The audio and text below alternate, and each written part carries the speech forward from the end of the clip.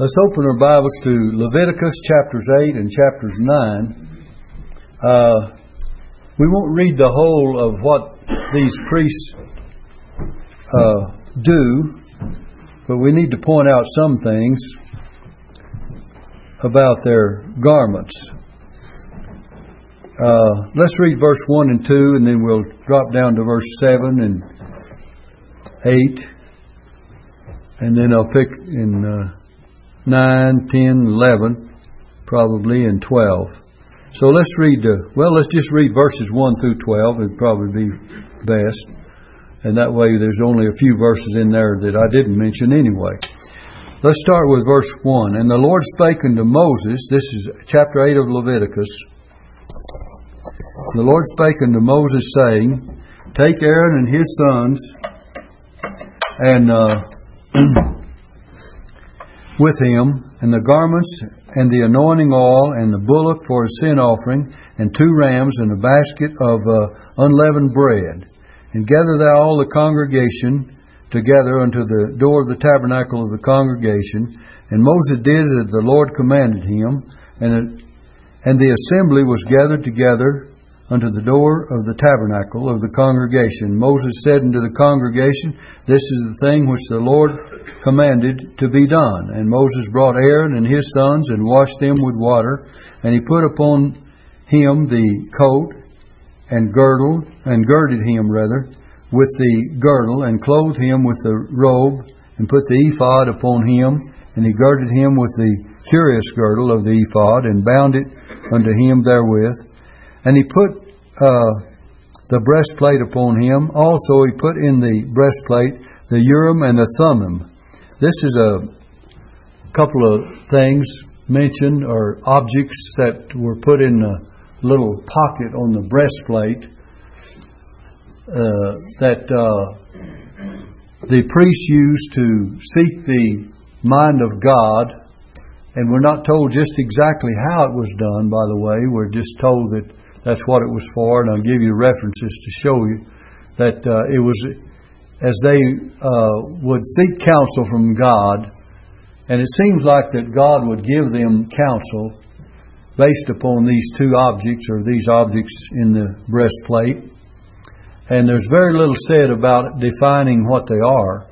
And I've just stopped here reading to point out that there was some things about them. There are 1 or more objects, and I'll just stop there for a moment before we continue reading. They were 1 or more objects belonging to the ephod of the high priest, put in the breastplate of judgment, so as to be on the breastplate of the high priest when he went in before the Lord. And there's references we can give you later on. Exodus 28 verse 30 is one place. The high priest learned the will of God in doubtful cases. And then these had no outward manifestation, but served as a symbol.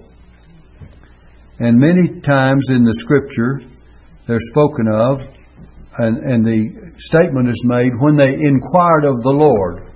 So whether or not there was something about the objects here, the Urim and the Thummim, we don't know, but there was something special about God putting upon the mind of the priest, after seeking his counsel, the will of God concerning the children of Israel, concerning the people as a whole, not on individual basis. These were not to deal with individuals' problems as they came, but the will of God concerning the people, the whole of the people. So it was not on the individual base.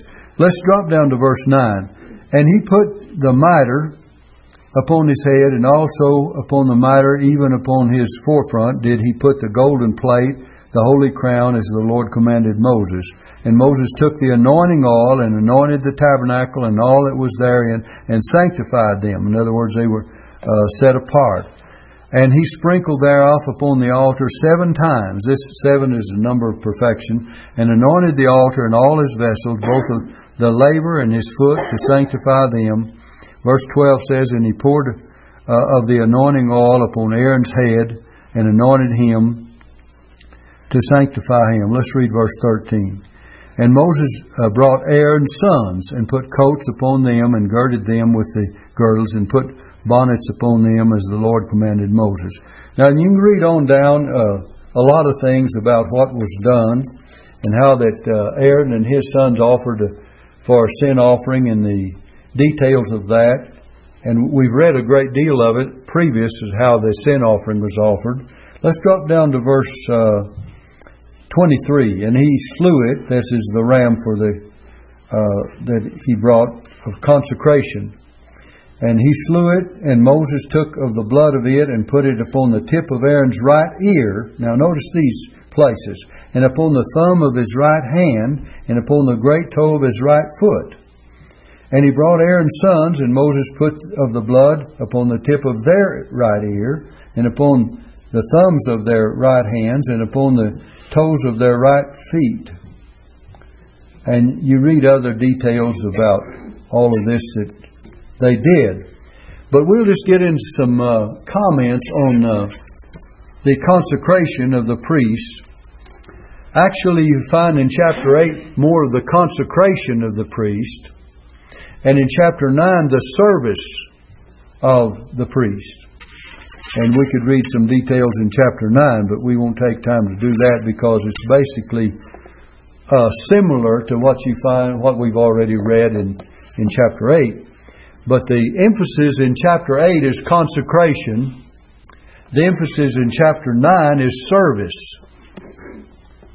Now, verse 1 and 2 that we read, we find here divine inspiration. It was what God spoke to Moses, if you notice verse 1 and 2, and His instructions to him.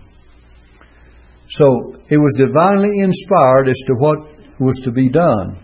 And then we find also in verses 1 and 2 a divinely chosen priesthood. God chose Aaron and his sons. And the consecration of the priest must be done by someone else. And we find that, of course, Moses had a hand in doing this, and he stood in the place of doing the work that God intended to be done concerning Aaron and his sons. Now, as far as you and I are concerned, we are to consecrate ourselves. We're believer priests in the New Testament. And there's no one's going to do that for us. So Paul says in Romans chapter 12, verse 1, I beseech you therefore, brethren, by the mercies of God, that you present your bodies, so a living sacrifice, wholly acceptable unto God, which is your reasonable service. We're called upon in the New Testament to present ourselves. And of course we mentioned that Moses had a part in consecrating Aaron and his sons, but we're individually dependent upon and responsible for presenting ourselves holy and acceptable unto God, which is your reasonable service. Romans 12 verse 1 is a good verse of Scripture for that. So when God calls men and women into His service, He abundantly supplies their needs. And by the way, notice that there was unleavened bread mentioned too. And unleavened bread speaks of that which is has no leaven in it, which leaven is symbolical and typical of the sin aspect, and that's why it says unleavened bread. Now, God's people are called together in verse 3. Gather all the congregation together into the door of the tabernacle of the congregation. They're divinely called to assemble themselves together. We find the counterpart of that in the New Testament when Paul said in Hebrews, I believe it's 10 verse 25, let us not forsake the assembling of ourselves together, as the manner of some is. So we're divinely called to be an assembly. And in such an assembly, when we're assembled together, God's presence is promised. Jesus said, where 2 or 3 are gathered together in my name, there am I in the midst of them. You know, sometimes we just say that, but do we realize that every time we're assembled together, the Lord's presence is more there than we most of the time realize? And I don't mean an outward manifestation of His presence. I mean according to His promise, that we should be mindful of the fact that the Lord is present with us, even now, as we're assembled together. The Lord is here. And we need, you say, well, I can't see Him. Some people say, I can't feel Him. He didn't say you have to see me or you have to feel me or you have to know it in some way, except He promised that He would be there. And you know, I believe it would really humble us to realize that the Lord is present with us. If we just sit back a moment and take a deep breath and think, the Lord is here. He said in Psalm 133, for there the Lord commanded a blessing, and He speaks of the fellowship of the brethren and their closeness to one another. And He says, even there the Lord commanded His blessing. The Bible says in one place, be still and know that I am God. So it would do us well sometimes to just sit back a moment. You know, the Quakers, remember the story about the Quakers? They just sit till they realize God's presence.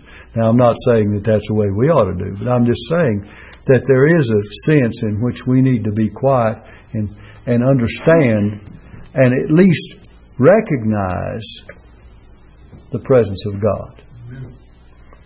And we do that privately in prayer. And so we ought to do it publicly as well. And I'm not suggesting changing any type of our service or anything, but just a personal realization of Christ's promise of His presence with us. And so He calls them together in verse 3. And gather thou all the congregation together into the door of the tabernacle of the congregation. And then as he goes on and develops these verses in Exodus chapter 8, you'll find that there's an indication that they realize that, by the way, we need to realize that there's one mediator between God and men, the man Christ Jesus. Amen. And you know, in Psalm 106 verse 23, there's a scripture that says, therefore He said that He would destroy them. At a certain time God would destroy Israel. Had not Moses, His chosen, stood before Him in the breach to turn away His wrath, lest He should destroy them. So when they had sinned terribly, the scripture shows us that God recognizes Moses' intercession for them. Mediatorship. And by the way, we need to recognize that had it not been for Jesus standing in the gap as well, where would we be today? Now then, the people came together at the command of God. The purpose was that the priest should be ordained in their presence. God wanted the people to recognize that Moses was as much as ordaining, or God through Moses was ordaining these people, Aaron and his sons, as priests. It was their ordination. And it was done in their presence, so that the people might know the mediator. And these priests were a type of Christ, who is our mediator. We have a great high priest. We quote Hebrews chapter 4, the last several verses, verse 14 through on down, that we have a great high priest, Jesus, the Son of God. And it says, who was in all points tempted like as we are, yet without sin. Then it goes on to say, let us therefore come boldly to the throne of grace, that we may obtain mercy and find grace to help in time of need. And we're encouraged to come and receive the mediatorship and the priesthood of Christ as well. We have no commands of our own. We're to do what Moses did. He says this is what God commanded. Preach God's Word. Our command is to preach the Word. Look in Psalm, let me give you a cluster of references. Psalm 24, verse 3 and 4. Psalm 24, verse 3 and 4. Notice what It says here, who shall ascend into the hill of the Lord, or who shall stand in His holy place? He that hath clean hands and a pure heart, who hath not lifted up his soul unto vanity, nor sworn deceitfully. Verse 5 says, he shall receive the blessing from the Lord, and righteousness from the God of his salvation. Look in John 15 and verse 3. Jesus said, now ye are clean through the word which I have spoken unto you. So He's talking about purity and sanctification, separation, being cleansed. In the book of Ephesians chapter 5, verse 25 and 26, it says this, husbands, love your wives, even as Christ also loved the church and gave Himself for it. Now look at verse 26. That He might sanctify and cleanse it with the washing of the water by the word. Verse 27, that He might present it to Himself, a glorious church, not having spot or wrinkle or any such thing, but that it should be holy and without blemish. That's the way that God is going to present us before Himself. That's the way we'll be presented. We have a lot of spots and wrinkles now, don't we? But He's going to cleanse us by the way the washing of the water by the word, and He's not only going to do the washing, but He's going to do the ironing without spot or wrinkle when we're presented. And then, of course, in John chapter 13, if you want to turn there, this is a wonderful scripture. And the whole passage shows us what Jesus will do for us as He has done for the disciples in the day when He is upon this earth. Let me read John chapter 13, begin with verse 1. Now before the feast of the Passover, when Jesus knew that His hour was come, and that He should depart out of this world unto the Father, having loved His own which were in the world, He loved them unto the end. I like that, don't you? He loved them when He was in this world, and He loved them to the end. And supper being ended, the devil having now put into the heart of Judas Iscariot, Simon's son, to betray Him, Jesus, knowing that the Father had given all things into His hands, and that He was come from God and went to God. These statements are just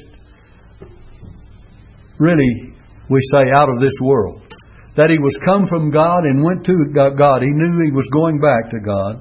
He rises from supper and laid aside His garments and took a towel and girded Himself. After that He poureth water into a basin. He took on the attire of a servant. He poureth water into a basin and began to wash the disciples' feet and to wipe them with the towel wherewith He was girded. This was the duty of a servant. And so He took upon Him the attire of a servant. Paul mentions that in the book of Philippians. He said He took upon Him the form of a servant and was made in the likeness of men, and being found in fashion as a man, He humbled Himself. But He says He became obedient unto death, even the death of the cross. So He was a servant all the way. Then cometh He to Simon Peter, and Peter saith unto Him, Lord, dost Thou wash my feet? Peter felt that, he certainly shouldn't do that for him. Jesus answered and said unto him, what I do thou knowest not now, but thou shalt know hereafter. This is a lesson. There was a lesson in what He was doing. Peter saith unto Him, thou shalt never wash my... Never say never. We need to learn that lesson. From the human standpoint, never say never. God can say never. God says they shall never perish. And He means never. No, not at all. But when we say never, there may be possibilities that it will be different than we say never. Peter saith unto Him, thou shalt never wash my feet. Jesus answered him, if I wash thee not, thou hast no part with me. It wasn't long right now till Peter had to change his mind. See what happened? Simon Peter saith unto Him, Lord, not my feet only, but also my hands and my head. I need a complete bath. Jesus saith unto him, he that is washed needeth not save to wash his feet. Now, why would it be just our feet? This represents our daily walk in life. Many in those days wore sandals. And when you travel with sandals or walk with sandals, you get your feet soiled and dirty. And so he said, he that is washed needeth not save to wash his feet, but is clean every whit. And ye are clean. But he says, not all. Now, he was referring to an individual here. They were clean every whit, but all of them were not clean. For he knew who should betray him. Therefore said he, you're not all clean. That means that Judas Iscariot was not clean. So after he had washed their feet and had taken his garments and was set down again, he said unto them, know ye what I have done unto you? Ye call me Master and Lord, and ye say, well, for so I am. If I then, your Lord and Master, have washed your feet, ye also ought to wash one another's feet. Now, this is not an ordinance for the church, and it was not to literally be followed. But he was saying that all of you need daily cleansing, and we ought to have this attitude toward one another of humility, that we're willing to forgive the sins of our brother on a daily basis, that we need daily cleansing individually. For I have given you an example that you should do as I have done. And so many have wrongly pictured what Jesus was teaching them. But if you go back to the Old Testament, you'll find that the priest had to cleanse his hands and his feet in that laver before he went into the presence of God. And so it's symbolical of the fact that we need daily cleansing in our lives as Christians. And how do we get that? 1 John chapter 1 verse 9 says, if we confess our sins, he is faithful and just to forgive us of our sins and to cleanse us from all unrighteousness. 1 John 1 verse 9. And that's exactly what Christians need to do. Confess on a daily basis and find cleansing on a daily basis. Psalm 51 verse 7. Psalm 51 and verse 7 says this. David said, purge me with hyssop and I shall be clean. Wash me and I shall be whiter than snow. The hyssop is what was used to apply the blood of the lamb. The cleansing was the cleansing laver that the priests were told to wash in. Wash me and I shall be whiter than snow. In the book of Revelation, chapter 1, look in Revelation, the first chapter. I want you to notice this. It says this in verse 5, and from Jesus Christ, who is the faithful witness and the first begotten of the dead, and the prince of the kings of the earth, unto him that loved us, and he not only loved us, but he loveth us, and washed us from our sins in his own blood. So we have cleansing through the blood of Christ. Now then, we could give you much more of the scriptures, but I think that cluster of scriptures I gave you, Psalm 24, 3 and 4, John 15, 3, Ephesians 5, 25 and 26, John 13, verses 1 through 10, 1 John 1, 9, and Psalm 51, verse 7. And if you're studious, you can write those down as we go along. Now, it shows us that in all of it, salvation is of the Lord. And consecration is of the Lord as well. And these priests were consecrated.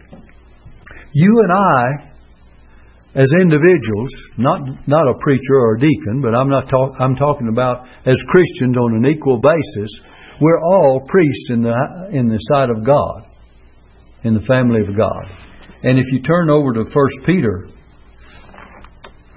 chapter 2, I've given you this time and again, but you need to be reminded. 1 Peter chapter 2, in verse 5 it says, ye also as lively stones are built up a spiritual house, and he says, and holy priesthood. And holy priesthood. He was not talking to preachers here. He was not talking about deacons or individual men that were called out to be priests. He says, you're a holy priesthood, believers, to offer up spiritual sacrifices acceptable to God by Jesus Christ. On down in verse 9, he says, but ye are a chosen generation, a royal priesthood, a holy nation, a peculiar people, that ye should show forth the praises of Him who hath called you out of darkness into His marvelous light. So it's believers again. And when it says show forth His praises, it doesn't mean only praises with our lips, but virtues. The things of our lives should be shown forth. And I think we've given you Hebrews 13 too. Let's turn to Hebrews 13 and we'll show you another thing that it mentions. In verse 15, it says, by Him, that is by Christ, by Jesus, by Him, therefore, let us offer the sacrifice of praise. Isn't that what Peter tells us? The sacrifice of praise. See, priests are to offer sacrifices. That's what Aaron and his sons did, right? But we'd offer, we as believers, the sacrifice of praise to God continually.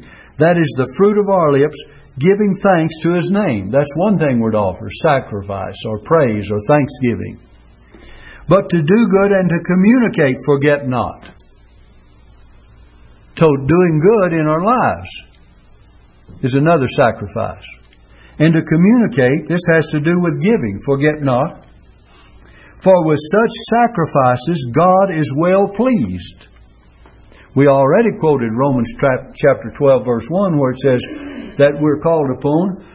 Paul says, I beseech you therefore, brethren, by the mercies of God, that you present your bodies a living sacrifice, wholly acceptable unto God, which is your reasonable service. We're told that we first give ourselves. We also give our praises. And when it says, and to do good and to communicate, the word communicate there does not refer especially to talking to one another, but it's concerning our giving. And let me prove that to you. Look in Galatians chapter 6. And we just want to make the point that it's concerning giving. Chapter 6 of Galatians, verse 6. It says, let him that is taught in the word communicate unto him that teacheth in all good things. Communicate unto him, that means giving. That teacheth in all good things. So the work of God is to be supported. And He's telling us here all the way through that there are three things. All these scriptures we've given you show three things. We're to give ourselves, first of all. Remember, Paul spoke to the Corinthians. He says they first gave their own selves to the Lord, and then to us by the will of God. Now then, the teaching of God's Word is that we give ourselves, that we give our lives a living sacrifice, that we give our praises, and that we give our possessions. And all of what we are and what we have should be dedicated in a sense to God. God has given us what we have. It's holy unto the Lord. You know, the Bible says, lay up for yourselves, have you ever heard this scripture? Treasures where? In heaven. So if God has given us, we are to give to others. And I can say with abundant assurance that the more I give away, the more I have. The more I give to others. And I found it to be true. And therefore I try to make it a practice to help other folks. And you just can't outgive God. That's one thing for sure. A church cannot outgive God in giving to our missions.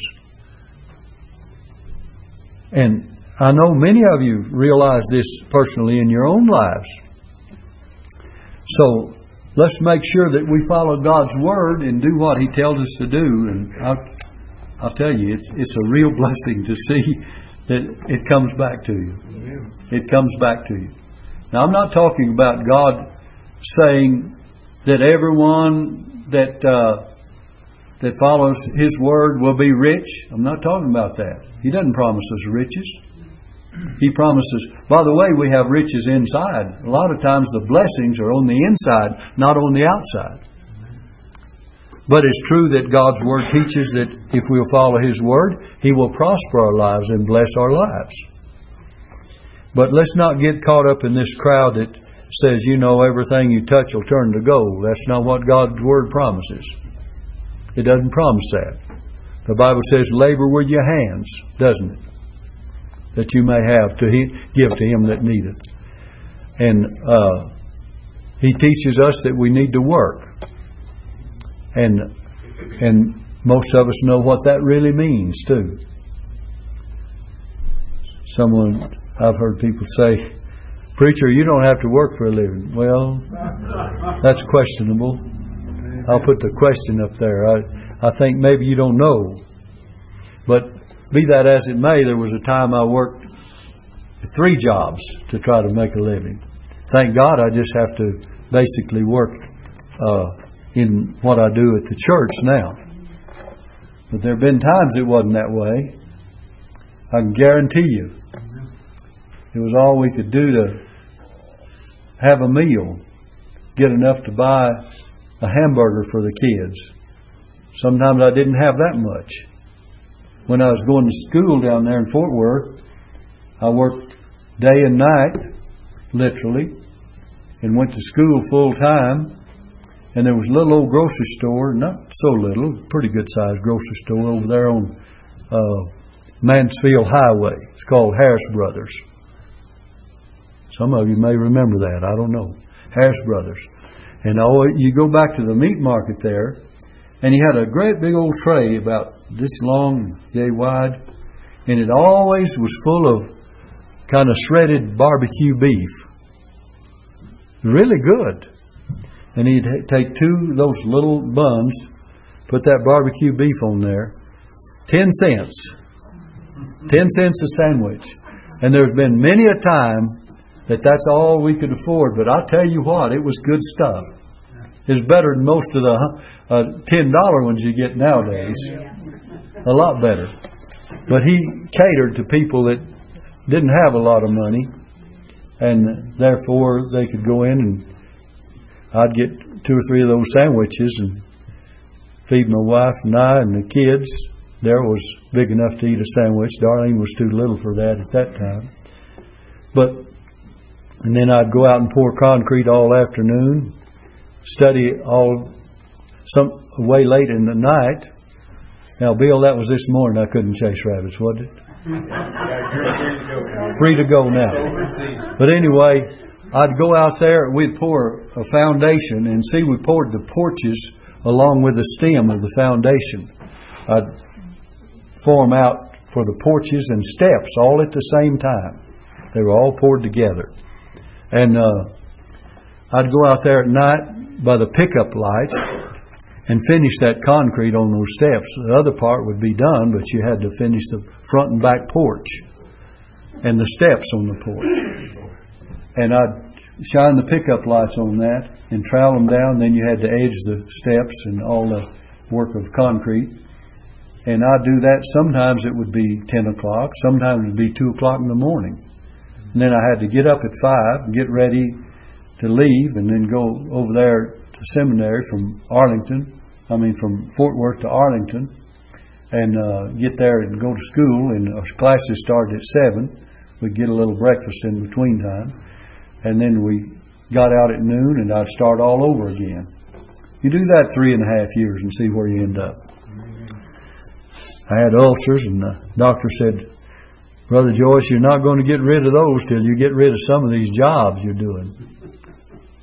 But I know what it is to work, and even after I got here for many years.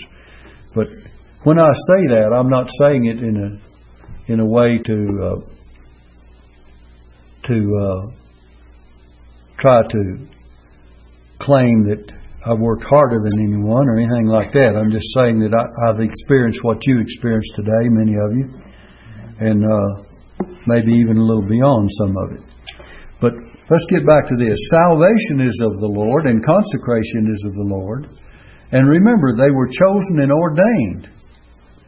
These priests were chosen and ordained. Jesus said, "You have not chosen me, but I have chosen you." And we're believer priests today. And you know, they had their clothing cleansed. Everything about them was sanctified and separated and cleansed. And clothing pictures the infinite perfection of the Lord Jesus Christ. There was blue, and this speaks of heavenly origin. There was white, that speaks of purity. There was purple, that speaks of royalty. And there was gold, that speaks of deity. And the breastplate was a badge showing that he was to intercede for others. The priest had on this breastplate, and it shows that he was to be one that would intercede for others.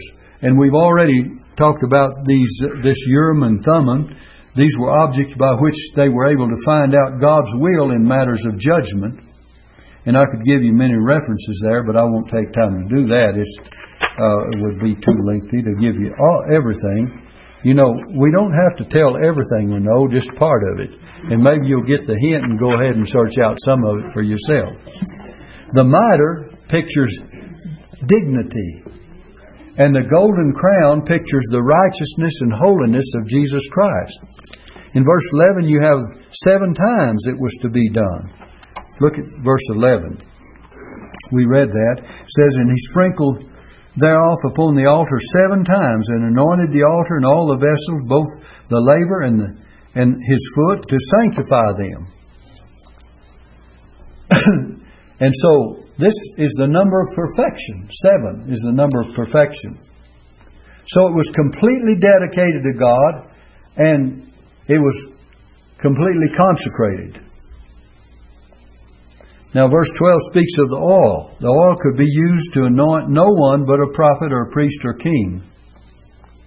In the Old Testament, this anointing oil, now there was other kinds of, the oil was used for other things, but this particular oil was used to anoint a prophet or a priest or a king.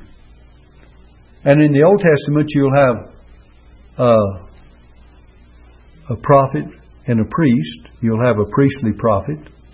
You'll have a kingly priest, and so on. Like Melchizedek was a kingly priest, and David was in a different category. He was a kingly prophet. David was a prophet as well as a king. But you never have all 3 of the offices until you get to Jesus. And we sing a song, crown him what? And priest and king, because he's all of it. Crown him, prophet and priest and king. So in Christ, all of these offices are fulfilled. Now Aaron represents Christ, and Aaron's sons represent believers. We've already said that we are believer priests, and they were sons of Aaron, and they were priests, but we are believer priests, as Aaron's sons represent. And in verse 12 also you find substitution. Verse 17, you find that there were things without the camp. They were to burn things without the camp. The Bible says in that passage we read in Hebrews, I didn't read all of it a little bit ago, in the 13th chapter, it says, "Let us therefore go to him without the camp, bearing his reproach." That's also in the 13th of Hebrews. And so what Christ endured, we're to endure, but Christ must die, and He really died and endured the cross, despising the shame. We don't have to die in the sense that He did as a substitute, but we must endure as Christ endured. He's given us to the commission to be endurers. In verse 21, the sacrifice, if you still have your place in Leviticus chapter 8, you have the sacrifice was completely burnt. It was a burnt sacrifice. It was completely consumed. We're to be completely consumed in the things of God. As our sins are completely gone in Christ, we're also to present ourselves as completely consumed. Man's first need was the blood and then the oil. And Christ shed His blood. Christ was anointed with the oil of gladness above His fellows. He giveth not the Spirit by measure unto Him, but He also shed His blood. And there was complete consecration. In verse 23, you remember we talked about the right ear and the thumb of the right hand and the great toe of his right foot. Complete consecration. And what does this mean?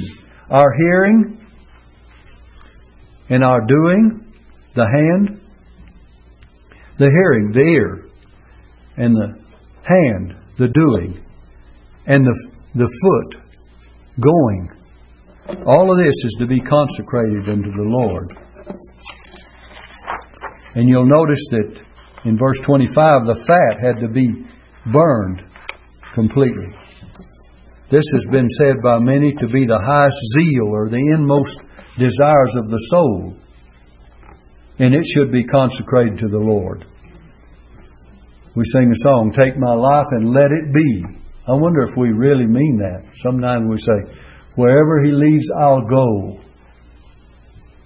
And we'll go a couple of steps and then we're not with Him anymore, are we? But sometimes we sing songs that indicate our dedication, our consecration, that really are not fulfilled completely in us.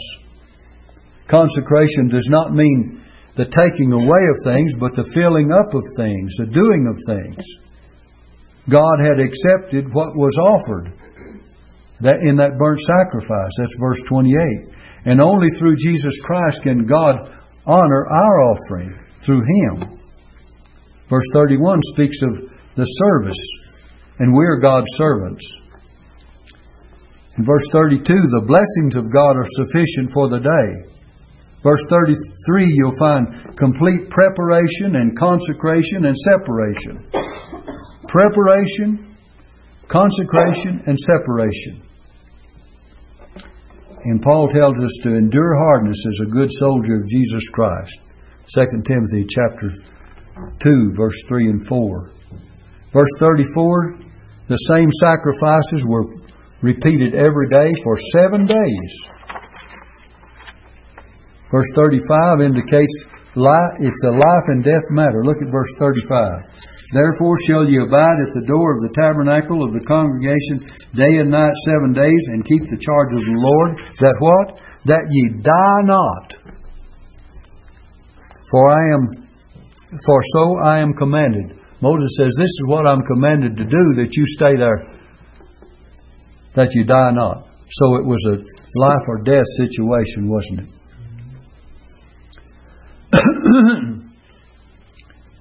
In verse 36, so Aaron and his sons did all things which the Lord commanded by the hand of Moses. Show your life to be and your will to be to do what God commands. And we need to do this that others might see that we do what God commands. Remember, Jesus said, let your light so shine before men that they may see your good works and glorify your Father which is in heaven. Then they'll be willing to do what God would have them to do. And in chapter 9, we find the ministry of the priest is basically what we studied here in chapter 8, only it's service here instead of consecration.